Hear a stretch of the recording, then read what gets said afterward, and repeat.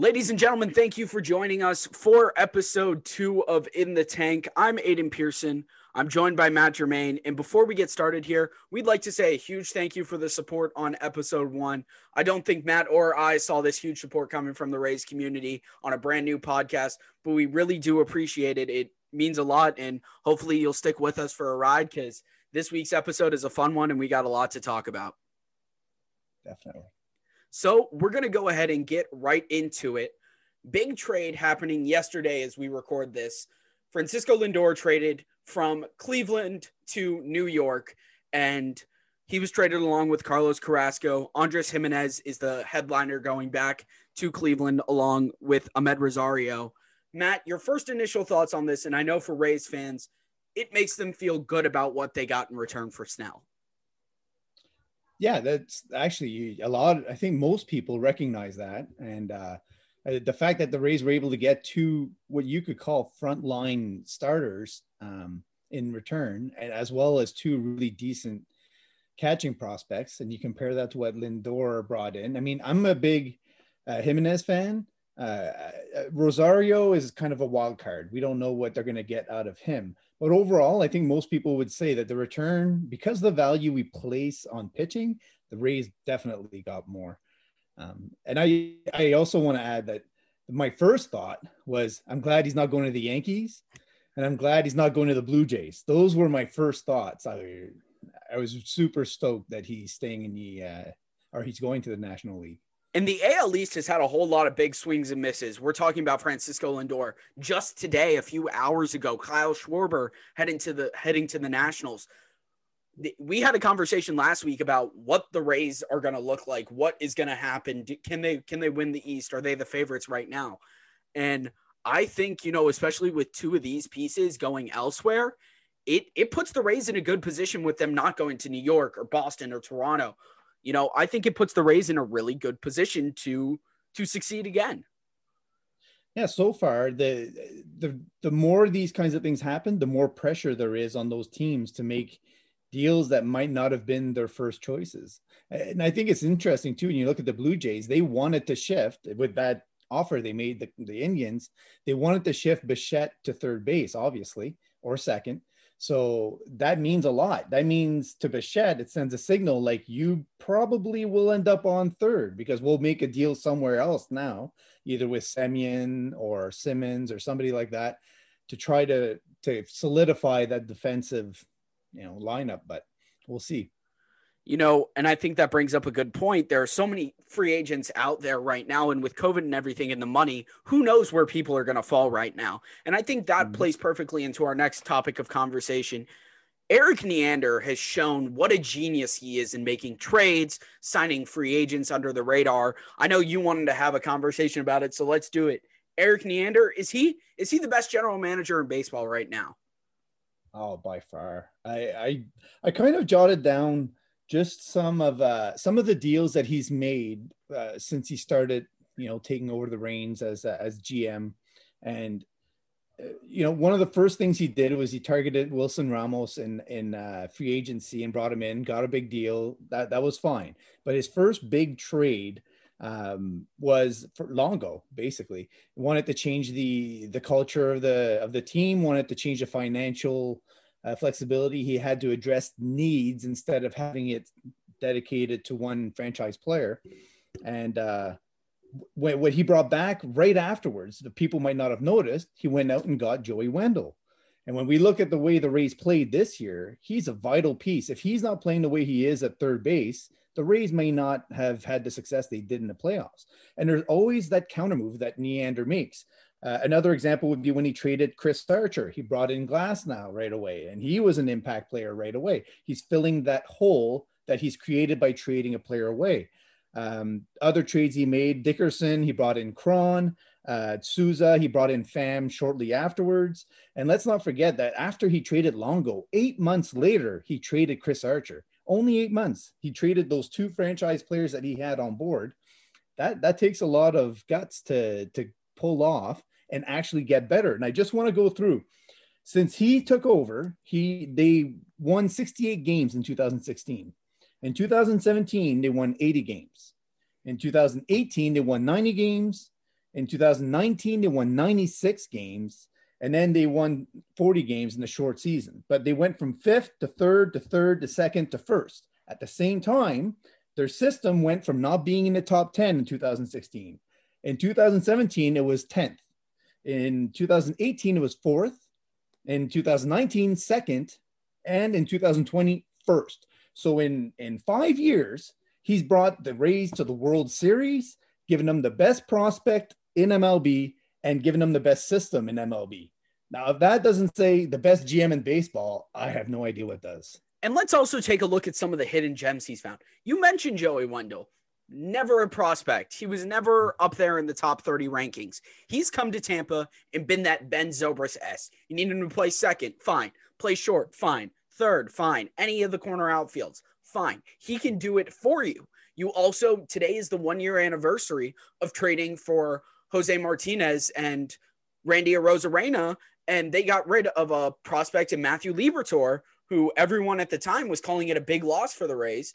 But look where they're at now. Martinez gave them about 40 games. Then they shipped him off to Chicago. And Randy Arozarena just became the best single playoff hitter, in one single playoffs that we've probably ever seen. So Neander has this act for finding diamonds in the rough. Yeah, he really does. And that speaks a lot to the staff he has on board helping him too. We're going to talk about it later, but he's surrounded with great people that he listens to, and he pays attention to them, and he takes their word to fall back on and go with. And that's another piece of the equation, is being a good listener and knowing when to act and when not to is a huge thing. So I give you kudos for that. Last weekend, I went down to Port Charlotte where they were having a yard sale for the Charlotte Stone Crabs, who are no longer with us. And I picked up, and Matt can see, I picked up these baseball cards from 2011 and 2013 for the teams, right? Yep. I want to list off a few names that were the Rays' high prospects at that time from these cards. Ready? Yeah. Their number one prospect at the time, Hak-Ju Lee, a shortstop prospect. He never equated to anything. We've got guys like Kirk Casale, Alex Colomé. You could even go as deep and go into a guy like Jake Thompson, a reliever who was our number 5 prospect at one point. That was the culture when we still had Silverman. And now that we have Neander, we're talking about guys, Wander Franco, Vidal Brujan, Taylor Walls, who we'll touch on later as one of our Twitter questions asked. I mean, not only changing the culture at the big league level, but at the minor league level too is huge. Yeah. I would say that the biggest change Erik Neander brought in is that every single asset is valued so highly, and that it has to bring back the top returns. Whenever they do move away from guys, they have to bring in the best amount of talent. And that includes the international side, which we'll touch on too. But really, they lift every rock to find whatever they can find. It's amazing. And, speaking of Neander, speaking of the recent Mets deal and the Snell deal, what do you think realistically? We touched on it this week, but now that we've seen another big deal happen, realistically, do you think the Rays can get back a decent return for Kiermaier with the money he has left on his contract? Knowing the financials of what's going on around MLB right now is just too hard to tell. I know that what has happened that you could put a lot of weight in is that the Mets, the Braves, and the Nationals have put a ton of pressure on the Phillies to do something, anything. I don't know if you've watched Tombstone, but when he backhands the other guy and he goes, "You're going to do something or just stand there and bleed?" And that's basically what Phillies fans are saying right now. Is they're saying, "Come on, let's do something to counteract these moves, even though you're not supposed to do that." So I would say, yeah, there's probably going to be a more aggressive market now that guys are starting to fall into place and pieces are starting to move. I think you're going to see a fair amount of action. I still don't know if it ends up with Kiermaier move. Now, it does lead into the other thing though, the arbitration cases. So if they find they can't move Kiermaier, do they flip the switch and then decide to move Margot? Because they do have other pieces that can slide in the outfield. You can, but then that brings up a question. Okay, what's going to be the market for Margot? Because if you ask me right now, yes, I understand Kiermaier's injury prone, but I'd rather have Kiermaier if I'm trying to win now. Now, the question is do you move him to win now, or do you move a guy like you said, like with Margot, where he's not going to necessarily help you win now? Because Kiermaier, he is the best defender we have seen in a long time in center field. And in my opinion, if I'm trying to win now, I don't need my center fielder. I don't need a center fielder like Ken Griffey Jr., who's giving me 40 bombs a year and 100 RBIs. I need a guy who can play above average defense, hit about 250, and get on base. And Kiermaier can check every single one of those boxes, in my opinion, right now, better than Margot. Now, that's when you bring in the question of money. Yeah, exactly. That's what I was going to say, is that to offset that, you have, okay, so let's say they can't get fair value, what they deem to be fair value. So they're not willing to move KK at this point, because that's what they do. They move guys for fair value. So if you look at the difference in money, you're saving about $8 million based on what arbitration Margot might get. And you're going to be more willing at that point to offer prospects that are fair value for Margot. So the Rays can then slide Arozarena in the center field when they need to, who's a right-handed bat, and get him more playing time there and see what he's like. Maybe they decide he's not where he wants to be, and maybe they end up putting Vidal Brujan in there instead. But the point is, they have other options they can go with than just trading Kiermaier. Because Kiermaier, like I said, is still a leadership value, still has that go factor that he will never quit. And if he's healthy, he's on the field, he's going to give you 100%. So they don't mind keeping him. As much as I don't mind keeping him too, we have so much young talent that needs to come up at some point. Brujan, Lowe. We don't know what we have in Brett Phillips because he never really got an opportunity in Kansas City. He obviously showed what he can do in the playoffs. He's a huge clubhouse guy. Will he get an opportunity? You've got Arozarena. That way we can open up a spot for Meadows in the outfield, or open up a spot for, if we need Joey Wendell to play out there or Brandon Lau to play out there, so we can bring in Franco or Brujan to play in the infield. You still got guys like Sugo and Brasso. Now the question is even if we do move one of them, could we see around the trade deadline, when teams are getting more hungry and we know who's closer to being in or closer to being out and need that outfield piece, or even with injuries, could we see both of them go? Yeah, it's possible. It definitely is. Like, you talk about Xavier Edwards also being able to shift to center field. You have so much. Josh Lowe is a pure center fielder, even though his arm works best in right field. So you have so many pieces that they can move around. It's hard to tell. But like I said, if they're just looking to get out from under the money, then yeah, they'll take whatever they can get to get. They may have to swallow some of the money, 3-4 million.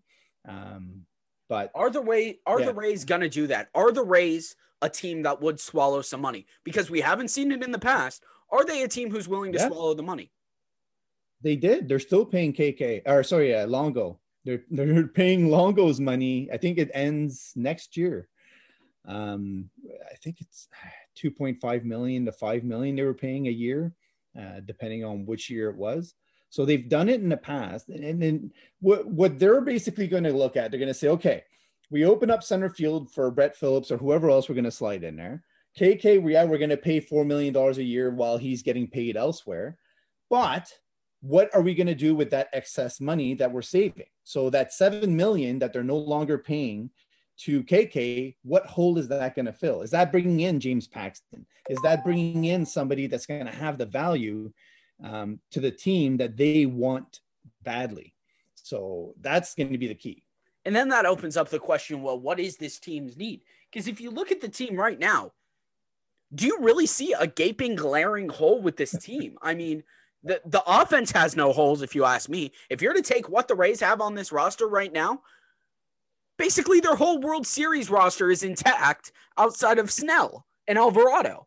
And even at that, they've got the next man up mentality that right now, I'd say, based on knowing that no other free agents have signed than what is signed right now, you've got to think the Rays are one of the World Series favorites in the AL, along with the White Sox are up there.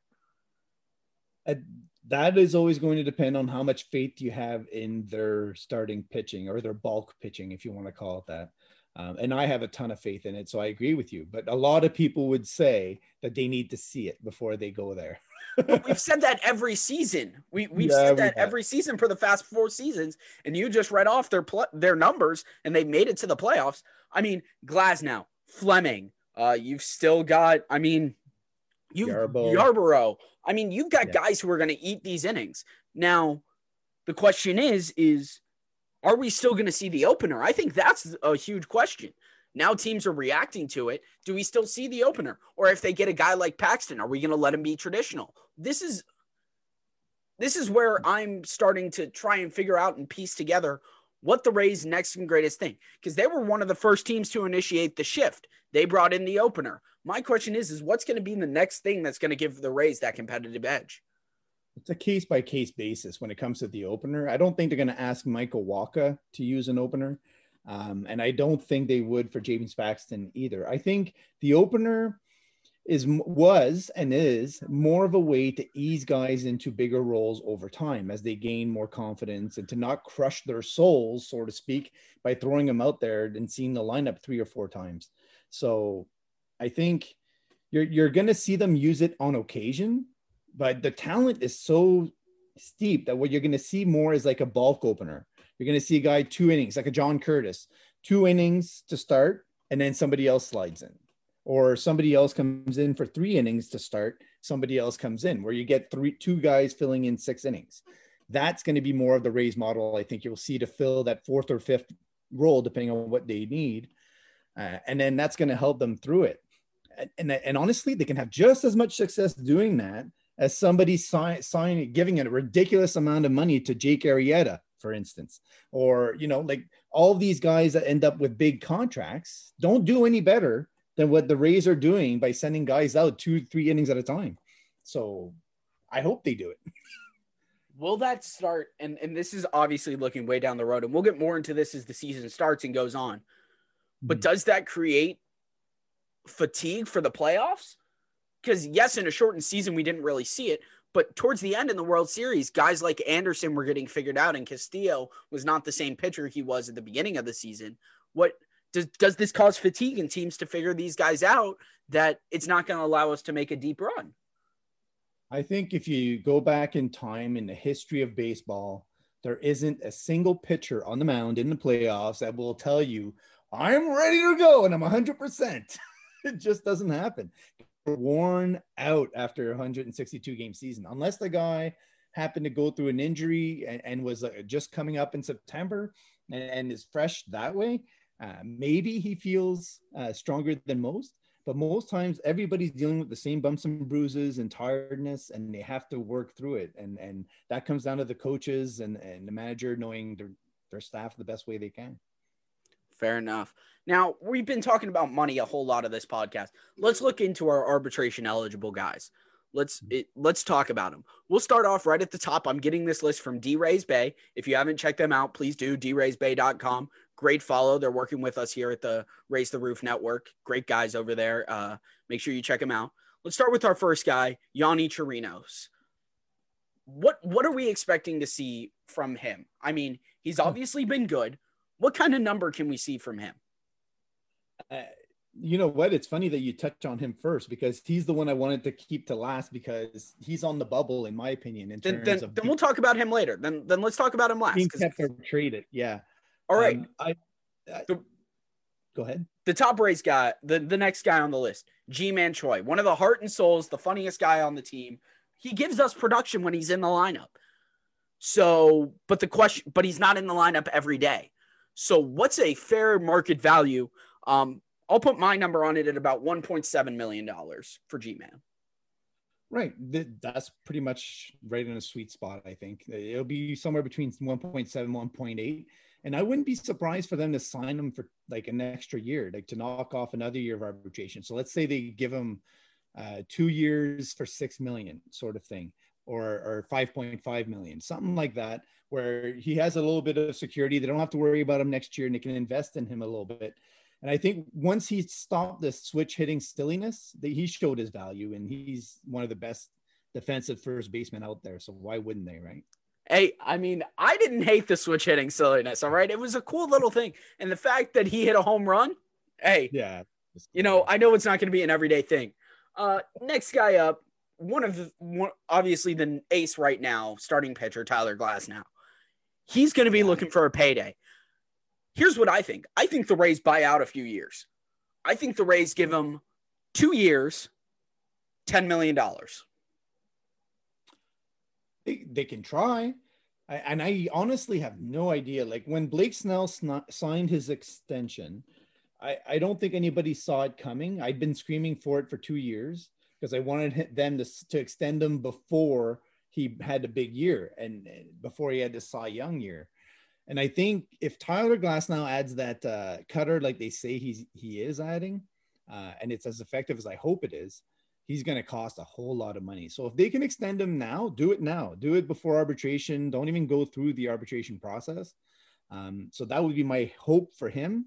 More likely, he'll get somewhere between 4.5 to 5 million like per year for 21. And then if they can buy out a few years, I don't know if he will or not. He might bet on himself the way Adames has. And I like that. I want to go to one of our Twitter questions. If you're not following us on Twitter, I'm at Aiden on air, at Matt_Germain_ from Brianna Gonzalez, one of our members of the Raise the Roof Network. Tyler Glasnow, you were talking about he's trying to add a cutter and work on the changeup. He tried to add a splitter last year. It didn't work. What can we expect from him, or is he just going to be a wild card guy? Well, the reason I went with the cutter is because I don't know if you've watched a video of him explaining why he can't throw certain pitches and he has that bend in his finger, basically. And I think if he can having his split finger not work had a lot to do with that finger position. And so if he's able to pair up fingers the way that Ryan Yarbrough does it and actually cut the ball just to get that late movement, because with his velocity, if he can get cutters going, if you look at the list of pitchers, top 10 in Major League Baseball, the best stats, they all have a devastating cutter. And it's something you can work in. The tunneling with it, with the fastball is so hard to pick up that it's almost impossible. And it gets that missed hit. So and one of the guys you can take, I mean, there are two guys who come to mind straight away when you talk about that. Yu Darvish has a great cutter.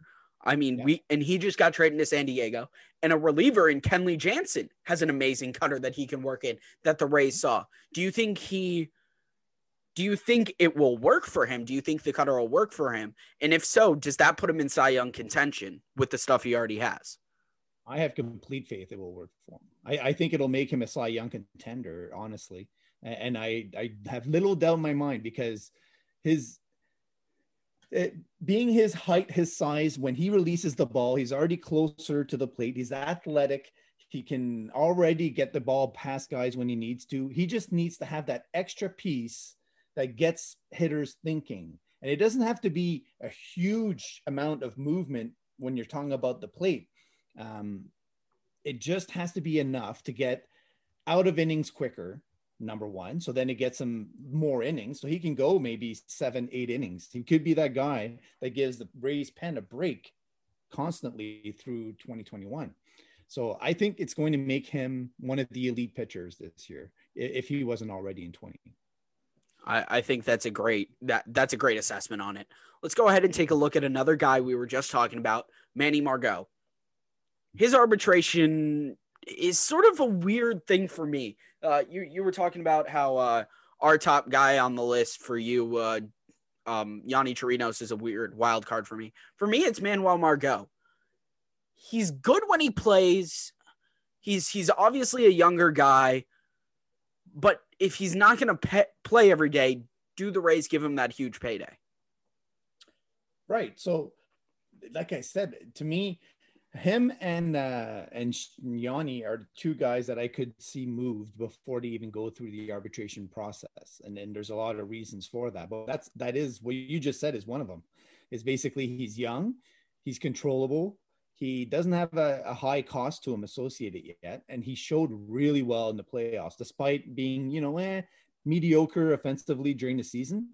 He plays extremely hard, but I think at the same time, having said that, he's also found a nest in the Rays where he can be himself. He can actually see the corner outfield spots a lot. And if his bat comes alive next year, how much value does he have then? So the Rays might want to hang on to him for one more year, see where he's at, and he's still movable at 3.6 million or whatever it is he's going to get in arbitration, and then decide what to do, even possibly mid-season if they have pieces they want to move around. So I think they'll keep him. Do you have a number that we can sort of see him get? I would predict 3.1.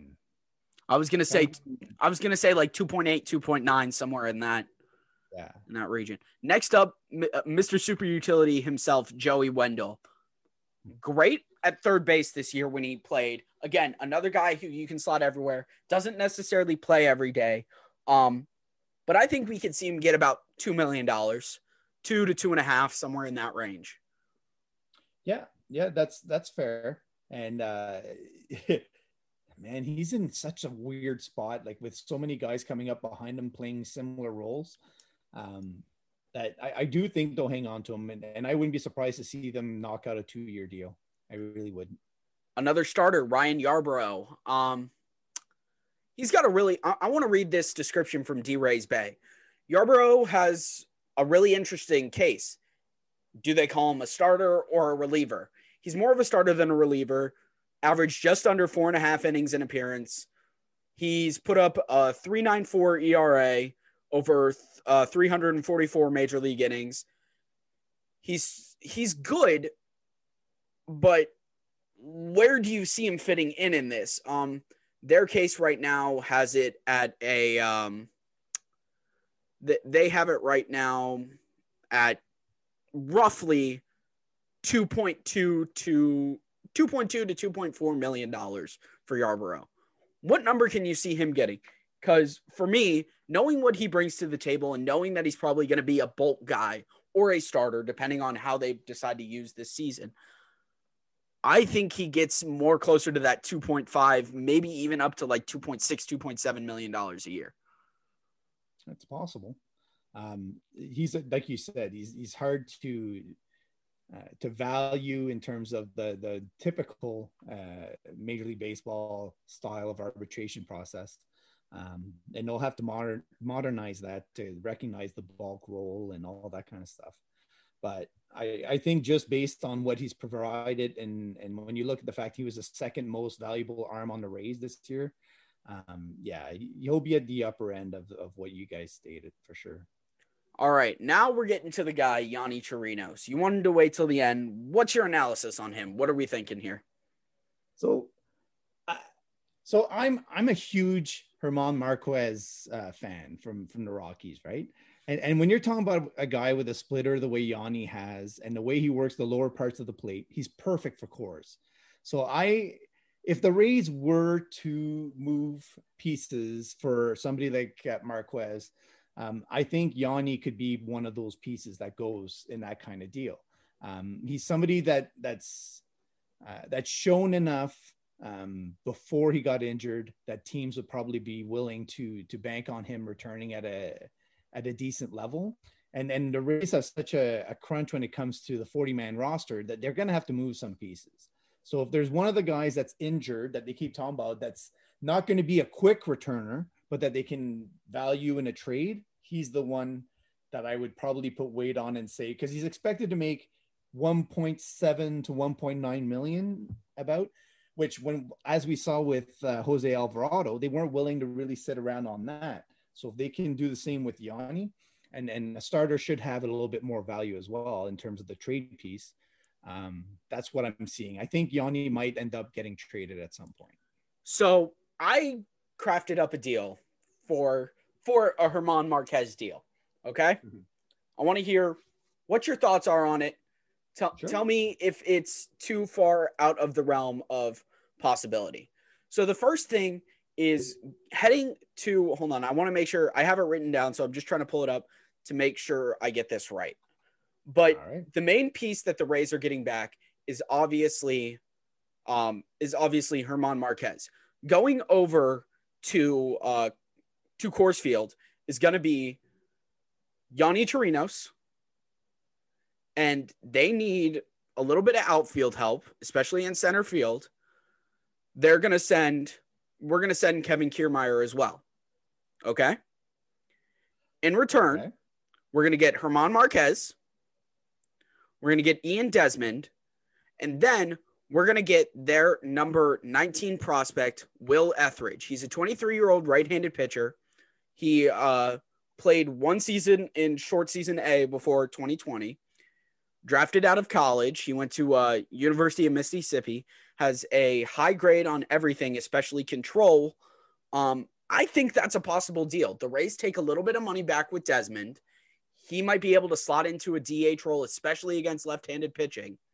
And it sets up the Rays really nicely with Marquez. And one thing they love is bringing back hometown guys. Desmond grew up in my hometown of Sarasota. I don't know if the Rockies would have much. If the Rockies are moving on from Marquez, that means that they're basically moving on from Nolan, Trevor, and German Marquez. I think it means that they're going prospects. They're not taking in KK. So I think Chirinos to me is more for them is a wild card that says, okay, we can start building our staff back up starting in 22 and then go from there and actually have a guy that's got some experience in our staff. So I think one interesting piece that I could see moved in a deal which still has lots of control time for the Rockies to bank on is Yandy Diaz. He's a guy that I think that they could see as one of those, okay, well, we moved Nolan Arenado. Yandy Diaz can slot in at third, has power, might play at cores better than they would elsewhere. They may have interest in that. So you put Diaz and Chirinos and then some prospects in a German Marquez deal. I could see that. Fair enough. And this was just something I drew up thinking, okay, yeah, Rays want to get rid of some money, but also they can take a little back. It would be something interesting. Now, sure, speaking of prospects, let's get into one thing that I know you're really passionate about and I love looking at as well. The international signing period. It opens here in about 6 days. What should we be expecting from the Rays, knowing what they've done in the past? So I just want to talk about the Rays international signings in general. So starting in 2010, when Matt Arnold was still with the Rays, he hired a guy named Carlos Rodriguez. And he was one of the most important pieces that nobody hears about when they talk about Rays. Everybody gives Eric Neander the glory. Carlos Rodriguez and Danny Santana deserve a lot of praise for what they've done with the Rays.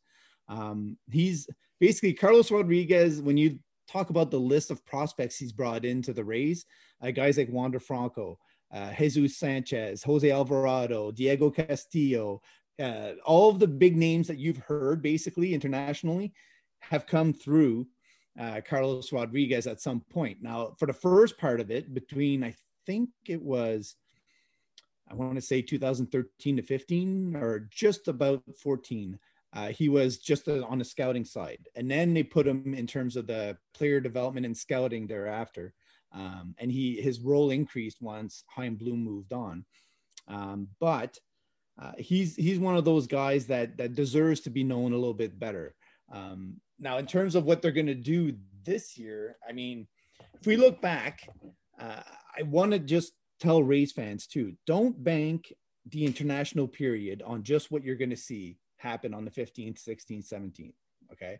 I want to go through the list of Rays guys that signed outside the July 2nd period. Okay.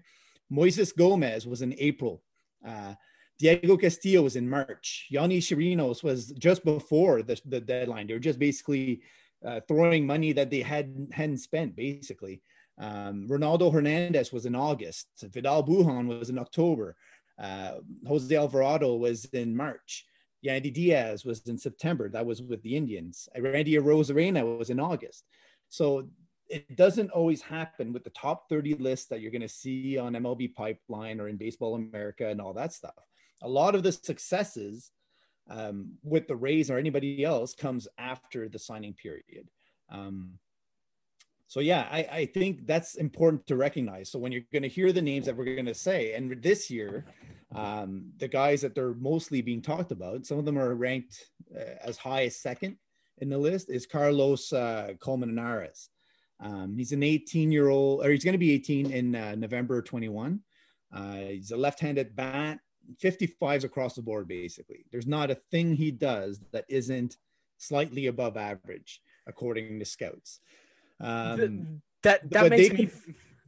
That makes me feel bad because he's 17. I'm 18. I played high school ball knowing I'm not going to get to the MLB. But I got this kid who's about to make millions of dollars, and I'm sitting here recording a podcast. No offense. I wouldn't want to be anywhere else. But yeah, exactly. No, it's awesome. These guys are pretty happy when they sign the contracts. I know that for sure. So the guy that he gets compared a lot to is Asdrubal Cabrera. Now, I know a lot of Rays fans are kind of like, oh, it's Asdrubal Cabrera. Not really that. The guy had 6 seasons where he had 2.5 FWAR or better. Let's not talk about when Asdrubal was with Tampa, but before Tampa, he was Tampa. He was an above average shortstop. I mean, another guy that I've seen him compared to is Jose Reyes back with his Mets days. Right. I don't know if he has that kind of speed, but he could. I mean, Jose Reyes probably wasn't rated the same way when he was coming up either. But he's got above average D, soft hands. I think the 2 guys they're bringing in, that the one thing that I keep hearing, and I've listened to a lot of guys, getting interviewed, Ben Badler, is the makeup. The makeup apparently with these guys is just off the charts. They're great guys, huge workers. Guys that'll put in the time and actually try to get the best out of their tools. And a lot of times that's the key between making it and not, right? So he has a lot of promise. The other guys is Johnny Perron, he's a 17-year-old from Dominican Republic. He has a right-handed bat, and all his grades are between 50, 55. He's more of a speed power combo. So the hit tool might not play as highly as Carlos, but the ceiling might also be higher because if it does play, then he might end up with a more explosive profile, I guess, than Carlos would. Those are the 2 guys. Yeah. The Rays have obviously had a lot of success. Is there any pitchers that they're looking at? Anything, any fireballers, anything like that? Like you're talking about guys with Castillo and Alvarado. We've obviously had success there, and we're a pitching factory here in Tampa. I don't care what anyone says. I mean, you think of the guys that have come through Tampa, even not through this draft: Price, Shields, Scott Kazmir, Matt Garza, a list of guys that goes on for miles and miles. Is there someone here that the Rays could be targeting that could be that? I haven't heard one, to be honest. But there likely will be, and we'll see those signings come through. A lot of times, I don't know why, but a lot of times the international signings tend to take a while to show up on the transaction lists, and they're really hard. Like when I was doing my Wander Rays site, I had a really in-depth list of the international signings, and I would get notes sometimes from staff from the Rays saying, well, that guy actually didn't sign then, he signed then, or that amount isn't correct, it's this amount, yada. So for some unknown reason, they like to keep a lot of that information secret, and a lot of times it might end up being in the contract that they sign. It might have to do with the way that the transactions went with the agents and the agencies, yada. But what I will say is that the Rays have a long history of finding major league talent on the mound through the international stuff. So we mentioned German Marquez. He's one of them. They found him in 2011. They found Jose Mujica, who's with the Rockies now, in 2012, as well as Jose Castillo. Christopher Sanchez is a guy they just traded to Philadelphia, right? And he's got a 100-mile-an-hour fastball. He's doing all right. They had Wesley Linares is one of the guys. He's still in their top, 50, 60 prospects. Rodolfo Sanchez is a guy they traded to the Jays, which I really like as a prospect. And Sandy Gaston is a guy they picked up from Cuba, who I'm looking forward to seeing what he can do, end up being a pretty special guy. So they'll usually work in some pitchers for sure. Yeah, because we look at Tampa and what they can do in the Rays. It's going to be good. It's going to be good. So my next question for you, and I want to go to a few of our questions on our tweet. So the first question is we've sort of talked about it. So I'm going to just mention it. At Rankin Randy on Twitter, he asked 3 questions. Do you think the Rays get a quality starter, or are they content where they are? We've talked about whether they bring in Marquez or Paxton. I think those are 2 names to look at. But if they can't, I'm pretty happy with where they're at the moment. Yeah, I think, and you know what? Like, the Rays are so funny that way. They might already have brought in David Hess. Could be the guy that they're thinking can eat some innings and do really well. Chris Ellis could be that guy, right? Like, there's just always seems to be that one pitcher that you bring in, you don't expect much from, and turns out to be really great. I'll give you an example. Last year, Aaron Sledgers, how many people had him in terms of their production, from the Rays on the mound? Even at the beginning of the season, no one had Josh Fleming coming up this year. And look what he did. I did, but that's just. I mean, you and I both did. You and I, I'd say on Twitter, not trying to toot our own horn, but you and I on Twitter are 2 of the guys who are really knowledgeable about these prospects, and that's why I'm glad we're doing this. And we can talk about these prospects. I love Fleming's makeup, and I love what he was bringing to the table. And I thought he was going to get a chance this year, but the casual Rays fan did not see him coming up. No, for sure. And I can understand why. Right. For sure. The next question, do you think Wander Franco and Josh Lowe start this year at the big leagues? I'd say my answer to that is I don't think so. So have the Rays seen enough from Wander Franco to extend him? And is he the kind of player that would accept an extension? Those are the actual questions.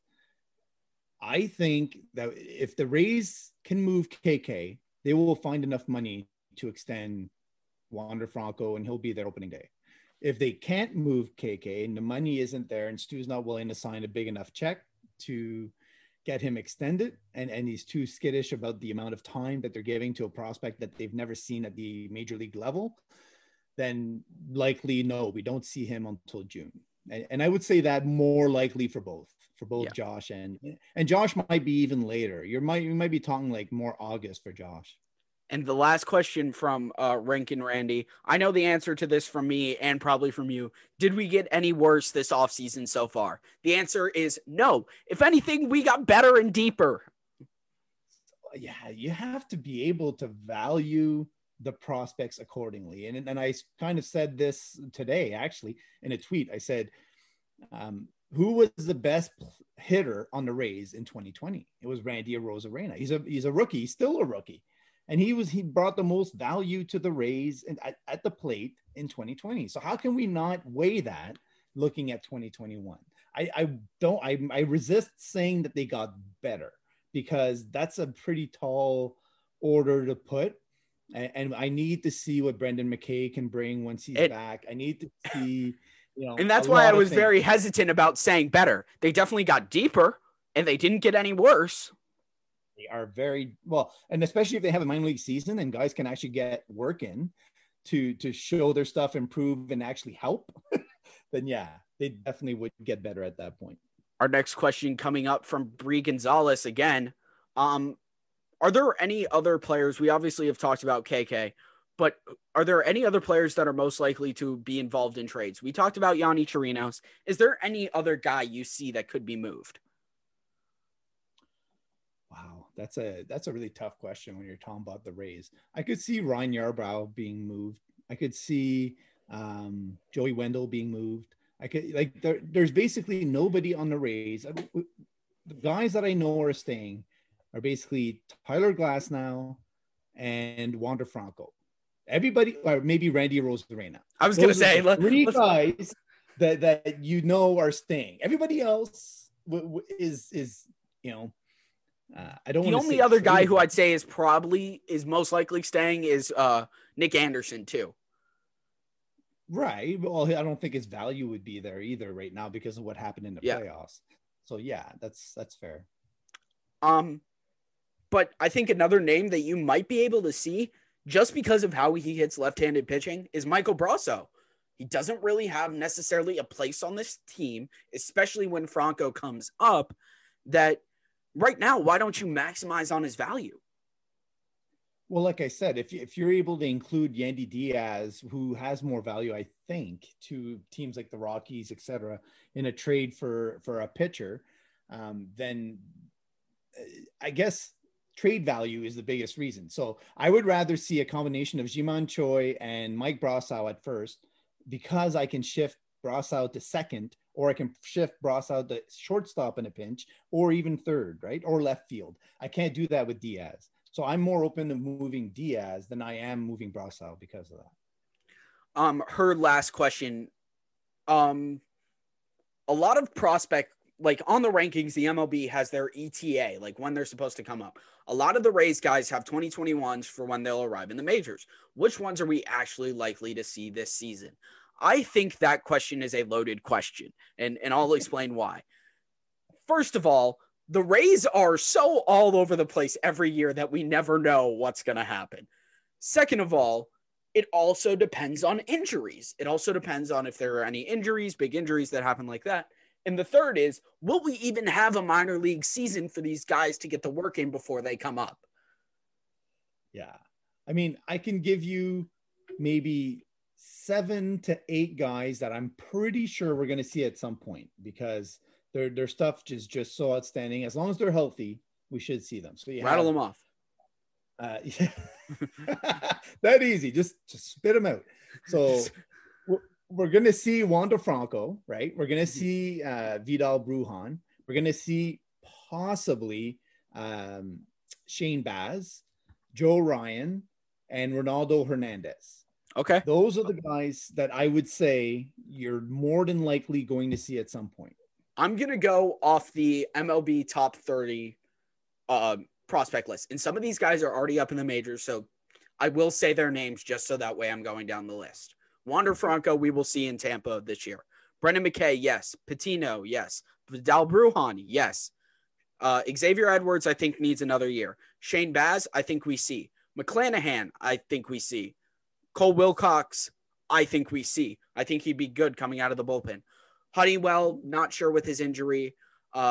Nick Bisco, no. Joe Ryan, probably. Josh Lowe, depending on what happens with Kiermaier and Margot, could very well be an opening day guy here in Tampa.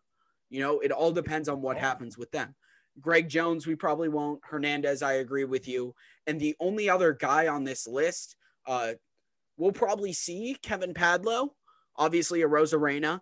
And I also think I would not be shocked if we see Drew Strotman, the number 28 prospect, the right-handed pitcher.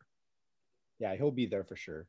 I missed him. I just went through the guys off the top of my head that I know are up there. And Taylor Walls, I definitely expect to be up there. Next question comes in from Nick while we're talking about prospects. What do you expect from Taylor Walls this year?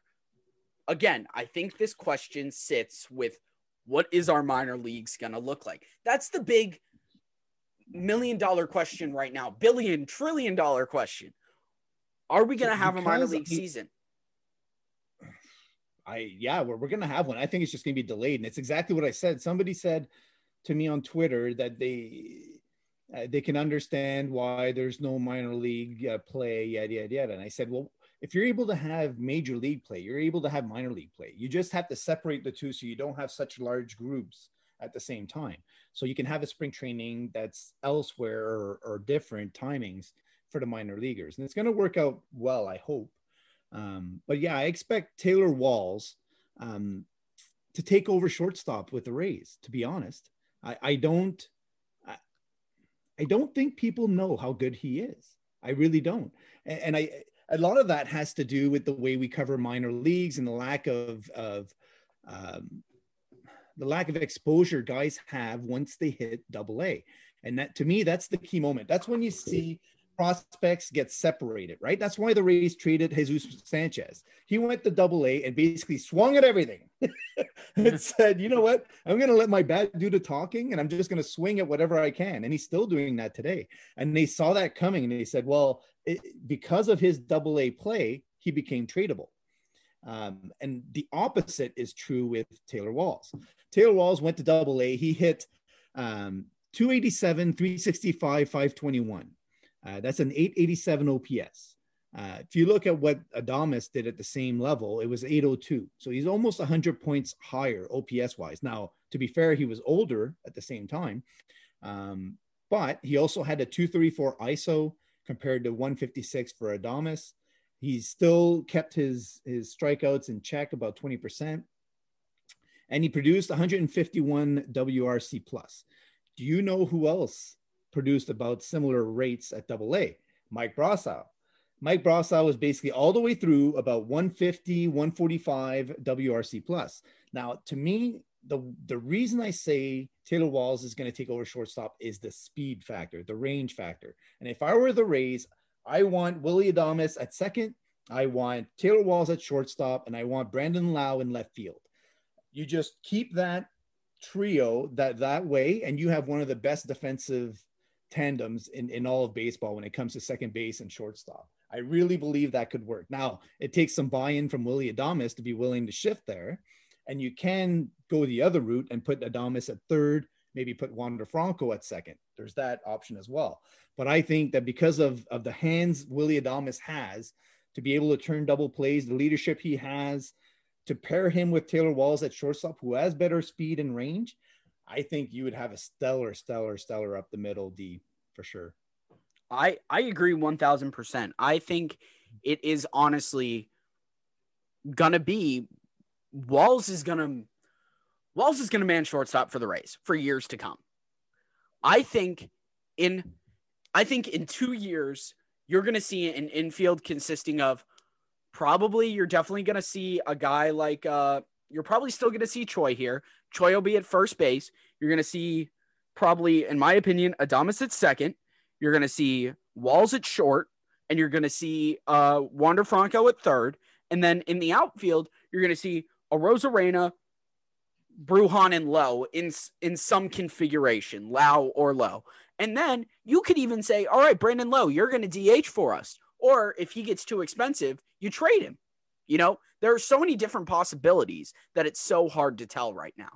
All right, so now after talking about Taylor Walls, there's another question here on Twitter. It's got sort of multi-purposes, but I'm going to answer the one part of it at first. How would you set the Rays batting order with the DH? So I was quickly, while we were doing this, I quickly drew up a quick lineup.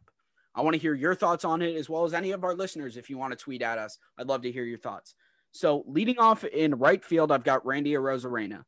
Shortstop, Willy Adames hitting in the 2-hole. Austin Meadows is going to DH and hit third. Ji-Man Choi at first, hitting cleanup.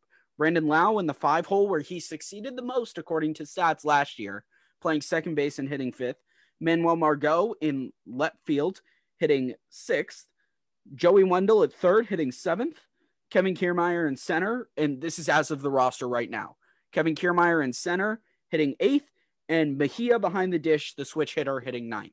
So that's Arozarena, Adames, Meadows, Choi, Lau, Margot, Wendell, Kiermaier, and Mejia. Right. That's a solid lineup. It's just, it's throwing the best hitter at them right off the bat. And I think that has a lot of value. I think it's tough to say exactly how they're going to value guys going left and right. And I looked at the lineup a lot when they were doing the playoffs, and they were doing the whole balancing thing, right? Like left, right, a lot of the times, but some other times they were also willing to do Meadows and Brandon Lowe back to back, et cetera, et cetera. What Arozarena gives them is a guy to put between those two. So I think whatever lineup they end up having is probably going to have that, right? Possibly they saw enough out of Manny Margot to put him at leadoff and to see how that works to start the year. Or they go with Brandon Lowe or Austin Meadows to kind of smack the ball around at the top. But yeah, I think you're right. Like those four top guys generally are kind of, or three, sorry, Brandon Lowe, Meadows, and Arozarena are likely going to be in one of those top 3 or 4 spots. One guy that they also like to stick up there once in a while is Yandy Diaz. So if he does stick around, if not him, possibly Brossow, depending on who they're facing and if they think he'll have success with them. But yeah, if I was to do my perfect lineup, I would start with Wander Franco. at the top, right? Brandon Lau, Randy Arozarena, Austin Meadows at number 4. And then you would have your Willie Adames behind him, Manny Margot, and the catcher Mejia or Zanino, and then go on from there. But it's one of those things where it's always tough to tell the lineup day to day, never mind setting one up before the season starts. So it always depends on whether they're facing a lefty or a righty anyway. I just made a little more of a balanced lineup real quick with the 9 guys I just had. So this might be a little more of a look. Margot leading off, Brandon Lau in the 2, Arozarena hitting 3 with Meadows in the cleanup. Then you've got Ji-Man Choi, Willie Adames, and Kevin Kiermaier with Mejia and Wendell. So that gives you right, left, right, a back-to-back left, right, left, switch, left. So it's relatively balanced. You might be able to do some flipping around, like maybe lead off Brandon Lau to maybe get him some more production and switch Arozarena and Meadows. That way it's a perfectly balanced lineup. But I think whatever you see the Rays see, they're going to do something different every day, and they're not afraid to put 8-9 lefties back to back. And we saw that this year. Right. And I think what Eric Neander said kind of will resonate with the 21 Rays, where they want more contact. They want the ball to be put in play. So whoever does end up in there, that'll be their mission is to, hit the ball hard, but also make contact, actually hit the ball. and that question was from Nunya Ray 1 on Twitter. They also asked, what will be the run prevention innovations this year?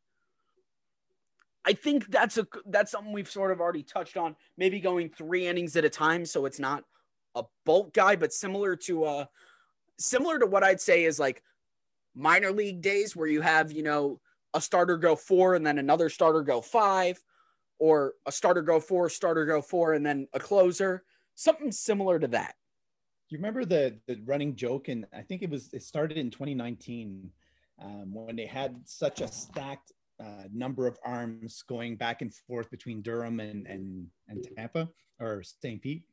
I think that's what you're going to see. You're still going to see the options being used quite a bit to keep guys fresh, to keep them, going, and to get guys sorted out when they need to. So it'll depend more on the schedule.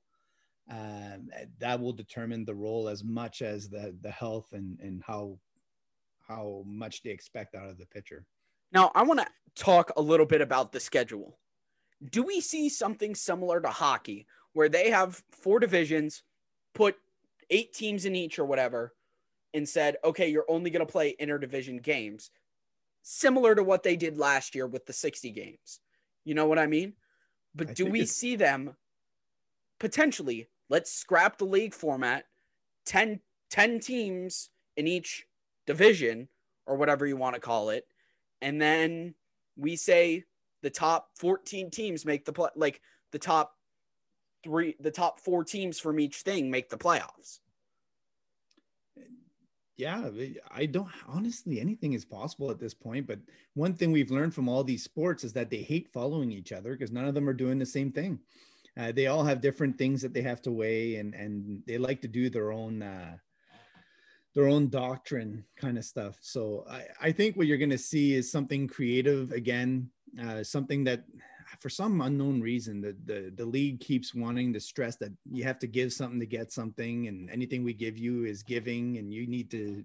So who knows where it ends up? I'm just encouraged with the fact that they're saying it's seasonal start on time. That's huge. So if that's the case, if they're starting on time, that tells me they have a plan of some sort as to how they're going to do it. So that hopefully is the case.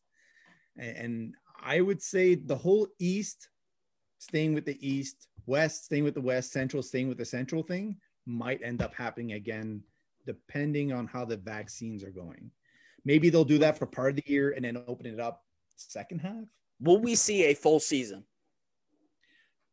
I personally, what I would do if I was Major League Baseball, I want that wiggle room in case a rampant amount of guys test positive on one team.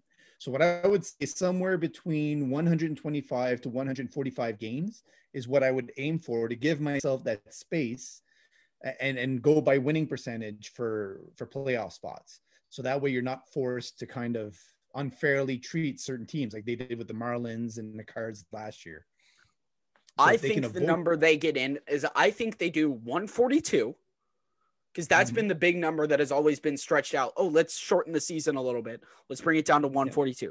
I think we see 142 games. And what that also gives them is flexibility to say, okay, well, we can stretch it a little more if we've got a team who came down with the virus. Or, okay, we had to take where we would take the All-Star break. We're instead going to take 2 weeks to allow more rest time in between because you haven't played a full season in over a year. Let's give you 2 weeks there at the All-Star game.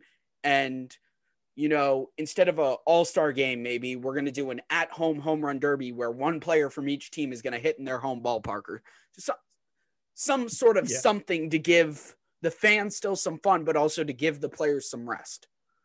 I could see them not having an All-Star game until after the season, possibly.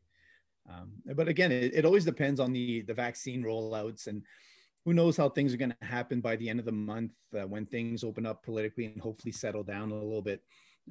Hopefully the rollout of vaccines ends up being positive and there's no repercussions with the new variant of the virus. That way we can kind of get fans back in and have the owners loosen up the purse strings a little bit. And let's look at the last few questions from Burst Sports on Twitter. Will the result of pulling Snell so early in that World Series game maybe make them reevaluate their whole process on how they handle starters at least a little bit? And do you think they will allow starters to maybe go a little deeper in games this year? No. Why would they? They won 40 games. Right. And how many of those games were won by Snell and Morton? 6. So they won 34 games without those guys on them. They are not changing that. They have a process. It's working. They won 40 games in the AL East. They beat the snot out of the Yankees. They are not changing that at all. I think let's say the moment is recreated. It happens again in the World Series of 21. Maybe they reevaluate in the moment. Right. But they're not going to change their entire system just because of one mistake. I don't think they will. That's a 99.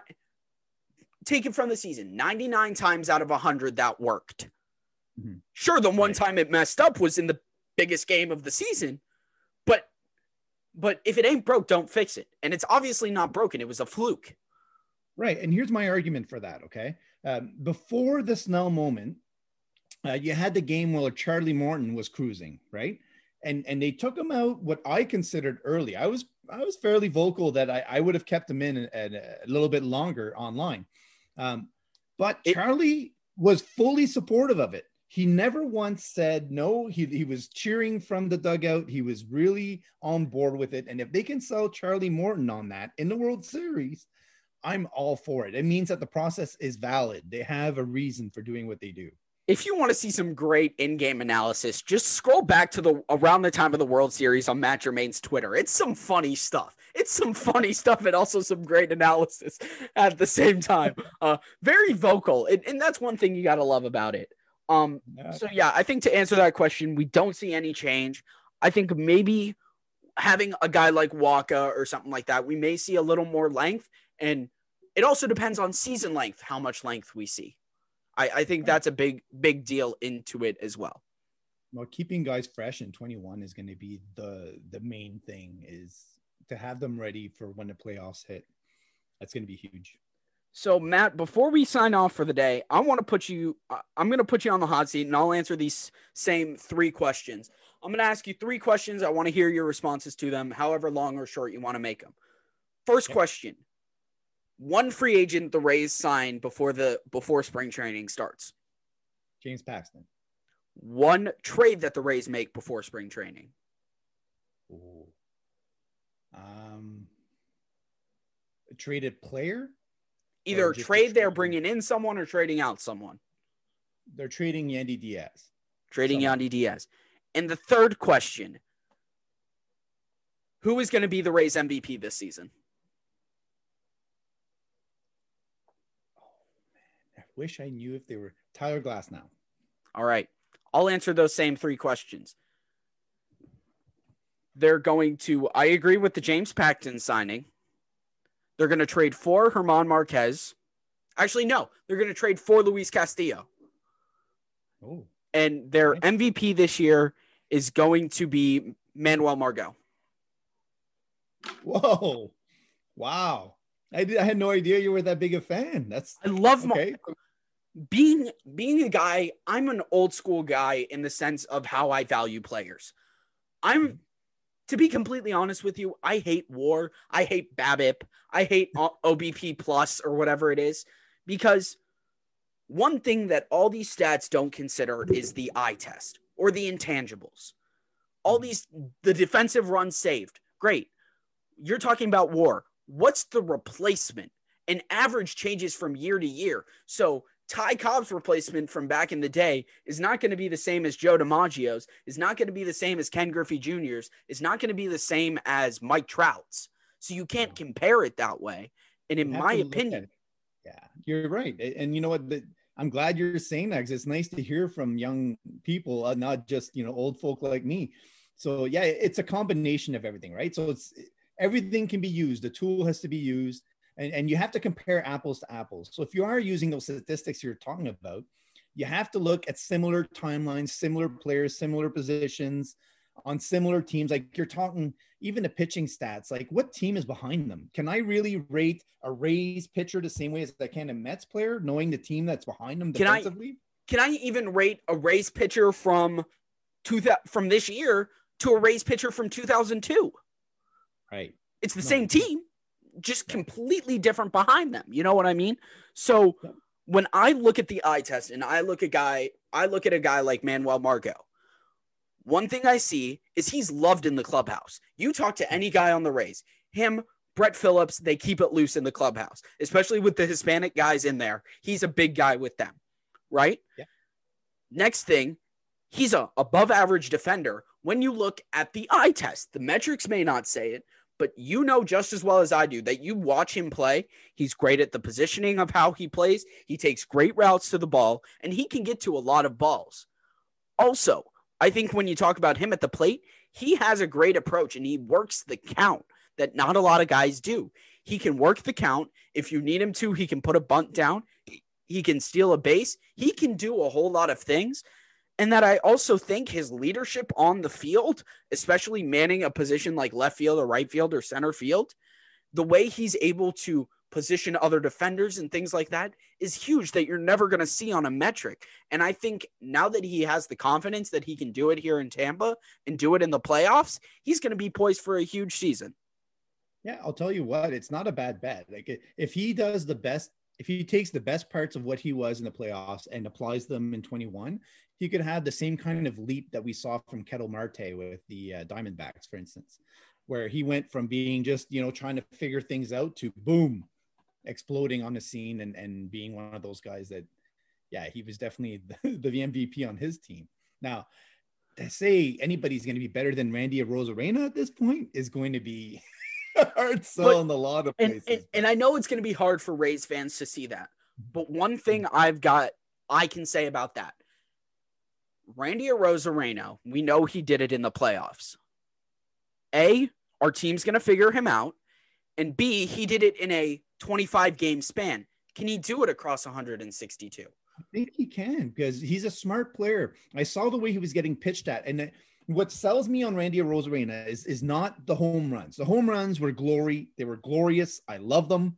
But it was when he was not getting the pitches to hit out, he was taking what he was given and striking it to the opposite field, getting signals, getting hard doubles. He was willing to just work with everything he had without trying to do too much with it. So that's the fallacy of Willy Adames. If Willy Adames applied himself at the plate the same way Randy Arozarena does, he'd be an MVP candidate. He's too stubborn in trying to pull the ball all the time and trying to drive everything out of the park. So I have full faith in Randy Arozarena, and as a reason they traded Matthew Liberatore for him. But having said that, I still think, because you're talking about weighing Randy Arozarena, who's going to be an excellent hitter for 21, versus a Cy Young candidate, I'll take the Cy Young candidate. So that's why I went with Tyler Glasnow. Let me ask you this last question. Obviously, you say Glasnow, but outside of Glasnow, who is going to be the Rays' best pitcher this year? Wow, that's an interesting question. Because I know my answer is I've got two guys who are high up there for me. At the beginning of the year, at the end of the year, or all the way through the year? Give me beginning, end, and all the way through. I want to hear all three for you. Oh man. You brought it up. One. Let's hear it. All the way through, I'll go with Aaron Sledgers. Okay. At the end, Brendan McKay. Okay. At the beginning, I'll say Josh Fleming. I just don't know if he slides over to a pen role at some point, depending on how they want to manage innings and all that kind of stuff. I like your picks. Here's mine. It's going to go a little bit different than yours here. At the beginning of the season, at the beginning of the season, Colin Poche is going to come out and fill that role that Alvarado was doing. He's going to be that MVP at the beginning. Okay. The second half, after working with Snyder, it's going to be Michael Wacha. Michael Wacha is going to have a breakout year here in Tampa. He'll get some time to work with Snyder, and he'll be great. Overall, the whole season is the guy you picked for the first. Josh Fleming, no matter what role the Rays are going to put him in, he's going to succeed. I could see him having a sub 2.5 ERA this season with over 120 innings pitch. Because of the stuff he brings and because of how offset he can put the hitters and how he'll be used in different roles, I think he's going to be a name to watch this year. Yeah, he's definitely a great asset for them. That's for sure. And, you know, all these are obviously unknowns, and we'll talk more about it before the season starts. And we'll have a whole episode where we talk about predictions for the Rays sort of right before opening day. Cause obviously right now it's too early to tell and everything. And there was a question question, do the Rays make the postseason? And right now it's too early to tell. Yeah, for sure. We're hoping they do. We're hoping. Every Rays fan is hoping, especially after trading Snell and losing Morton and everything like that. We talked a little bit about it last week with Patino. He'll obviously, hopefully do well here in Tampa. But do you think he's used in a starter role, a bulk role, or I've seen even some people say to start, they'll use him out of the bullpen? I 100% don't think they'll use him out of the pen. I think they are sold on him being a starter. The question I would ask is, do they start him in AAA or on the major league roster? So if there are things that they want him to hammer out before they get him in a starting role at the major league level, I wouldn't put it past them, because number one, it buys them more time of control. And number two, it actually sets the mindset of how they want him to pitch and shows the proof.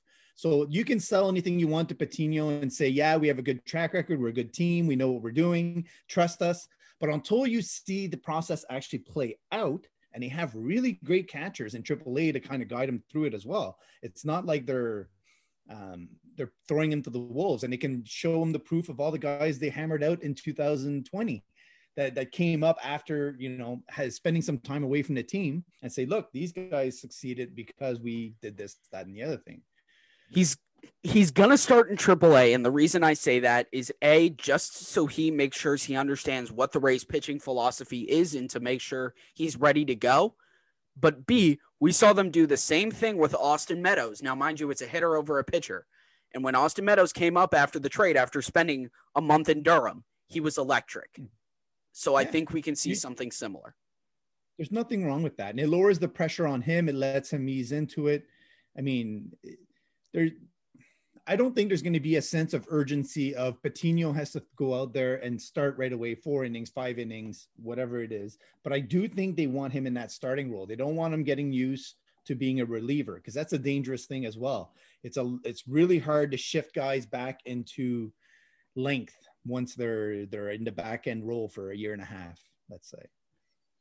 Now, before we go, because we're wrapping up our time here, can you give me one bold prediction for the week ahead? One prediction you think either Rays or something in baseball happens before we record next Saturday. Something in baseball happens. I will say that the Rays will sign somebody from Cuba. That would be my bold prediction. I like it. There's going to be a name out there that we are monitoring or not, and the one that I'm hoping and that's why I asked Neil Solondz today. I said, how much money, like through all the trades that the Rays have made, have they picked up international money in the 2021? And nobody has that answer for me yet, and how much that would be, because they're able to get up to 75% of their total. I don't think they went anywhere near that, but Oscar Colas is a guy that I would love to see the Rays bring in. And he's a left-handed pitcher and outfielder. If they can land him some way, somehow, and even exceed all their things and pay penalties if they want to, that would be a coup basically for the Rays.